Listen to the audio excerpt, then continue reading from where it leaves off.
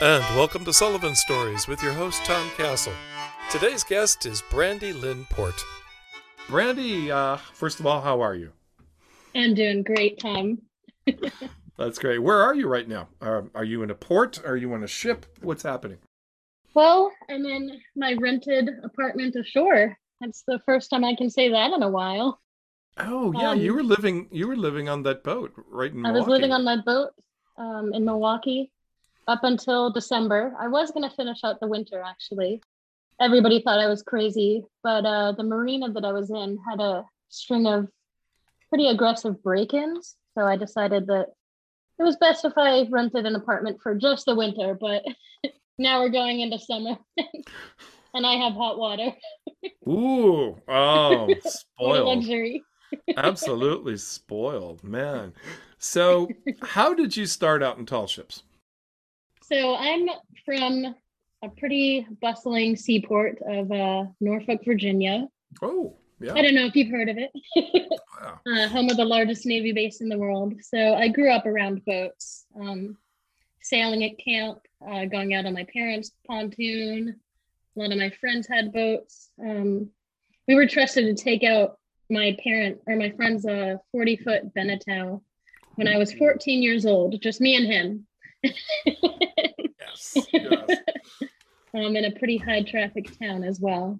So we had a pretty popular tall ship festival called Harbor Fest that went on every June, and tall ships would come in from all around the world. We'd usually get 50 or 60 boats um, in Norfolk and then Portsmouth across the river as well.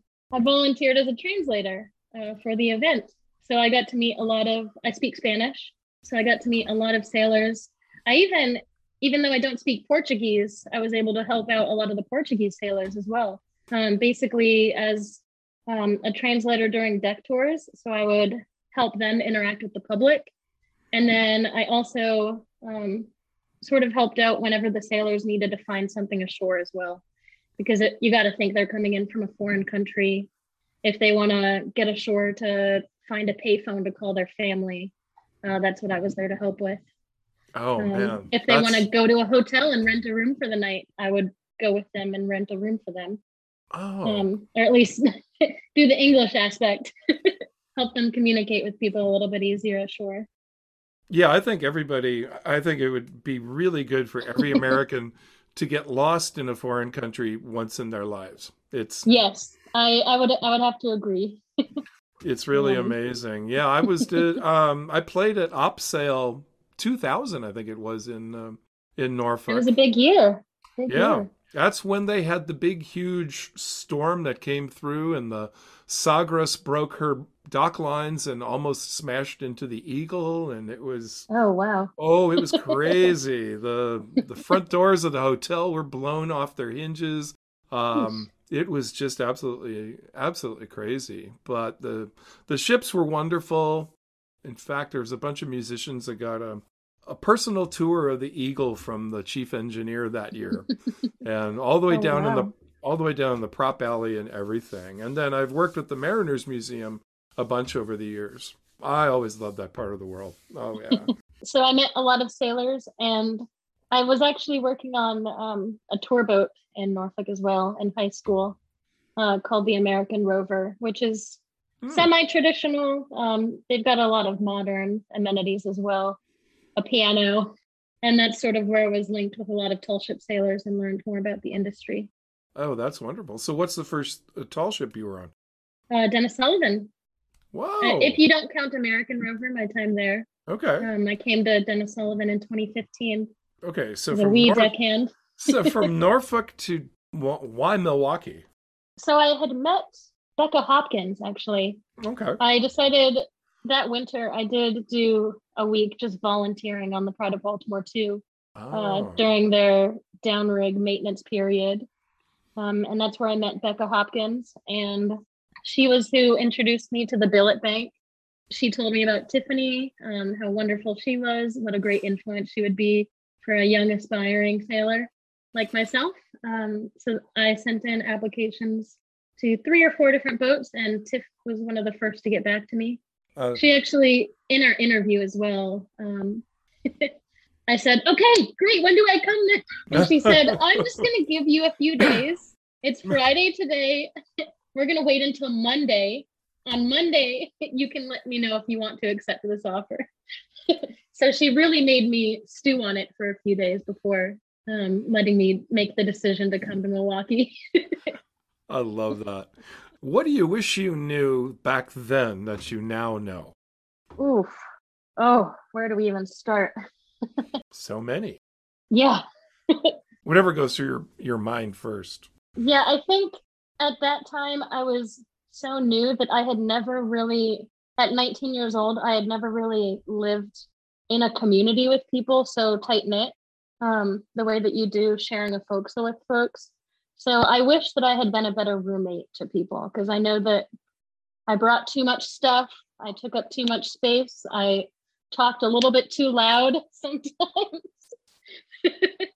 I wish that I had been a better roommate or really prepared myself for that before coming to the Denis Sullivan or working on tall ships.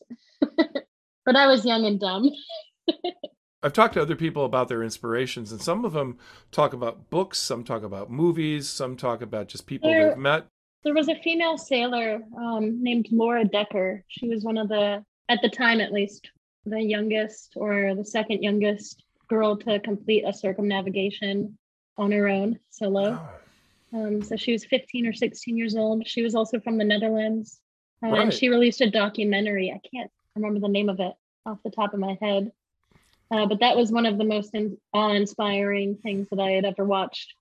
Her just picking up a camera and filming herself. And she got very real in that documentary as well, which a lot of people tend to glorify sailing and glorify the happy parts of it. But she really shared her relationship with her parents and how that was strained by being on the other side of the globe. She talked about her distrust of journalists. So she really opened up about sort of what was going on the back end, the sponsors, dealing with sponsors as well, which a lot of folks don't let you in on that kind of information when you're talking about a circumnavigation. There's so much other stuff to focus on, and they kind of glorify the transit itself. Who were your mentors when you're starting out, or even now? I would definitely say Tiffany was kind of one of my first mentors that I latched onto. I've loved working with a lot of folks over the years, but Tiff was probably my greatest mentor, from the very beginning. That is a common answer. What was your biggest failure, and what did you learn from it? Ooh, I feel like I didn't do enough time preparing for this. Came straight from the marina. But a lot of people have that one story where it's like, I don't know, the first time I blah, blah, blah, without knowing that this was.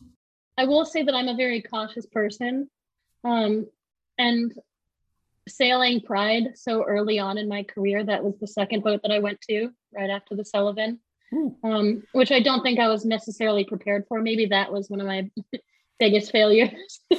No, I wish that I had gotten a bit more experience before going there, but I was always extremely cautious, and I've never been one to make a decision without checking with anybody above me before doing it. So I wouldn't. Ooh. In 2015, I did. I don't know if I should share this. I pissed off the cook. That is one. That was early on as well. During our haul out in 2015 on the Denis Sullivan, 3 crew members and we had a hotel room ashore that we could spend the night in.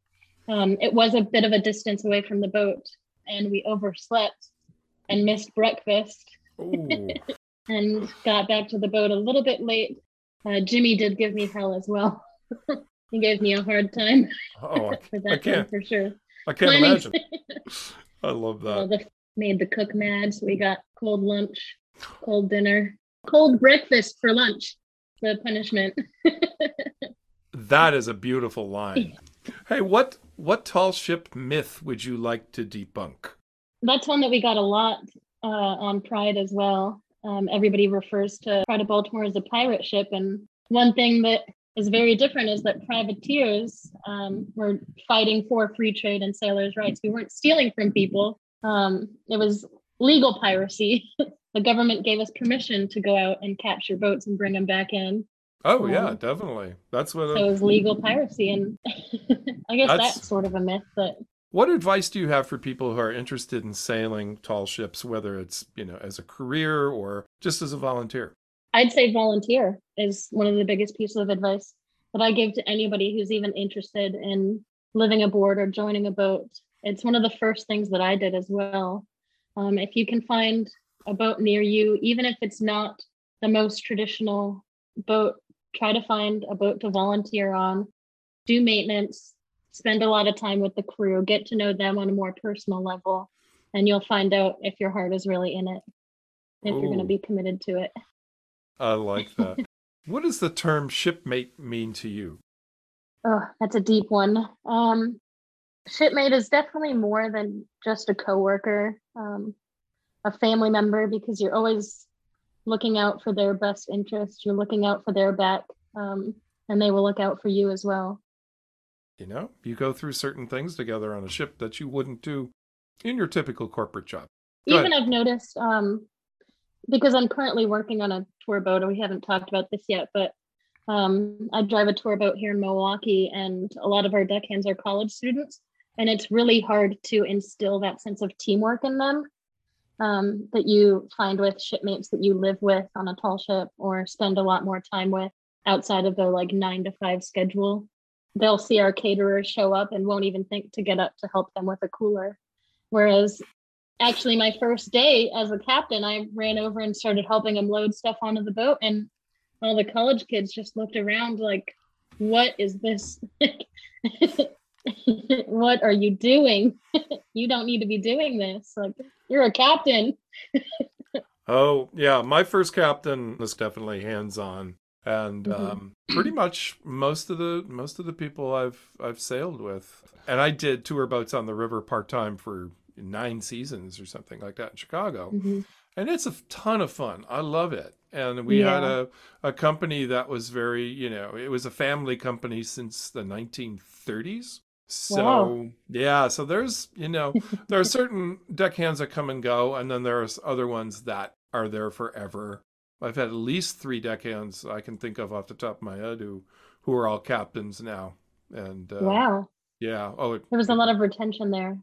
Yeah, definitely. Yeah. What's your favorite Denis Sullivan story? Whether you were in it or not, it doesn't matter. Oh man.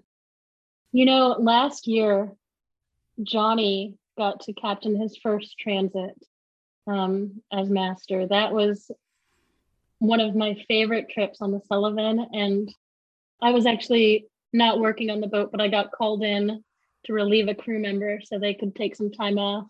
So Johnny was master, Catherine was chief mate, I was second mate, and then Katie was there as well as third. And we had a pretty harrowing storm, and it was the first time that I've ever been called up on deck for an all hands call on the Denis Sullivan. Ooh. Around 2 a.m, and it was, oh man, I just remember it brought me back to Pride as well, where you run up on deck barefoot, not wearing many clothes at all in the middle of the night, but it's okay, nobody can see you because it's dark anyway. We had all of our students up there helping us as well. Oh man, that was, and we were just taking in sail completely at about 2 a.m. So. Oh man, no, Johnny's one of my favorite people. It was one of my best sailing stories on the Sullivan. That is awesome. I love that. Anything else you'd like to add? There will be a half dozen stories that occur to you as soon as we hang up. Definitely. I thought about them over the week. I came right from the marina, and yeah, I was like, oh, I should tell this, but yeah. No, that is not a problem at all. This is really awesome. So thanks, Brandi, and thank you for being on Sullivan Stories. If you're a past or current professional crew member and would like to share a story on the podcast, or just have a story you'd like to share, write me at tom@tomcastle.com. That's TOM@TOMKASTLE.com. Thanks, Brandi. Thanks for having me.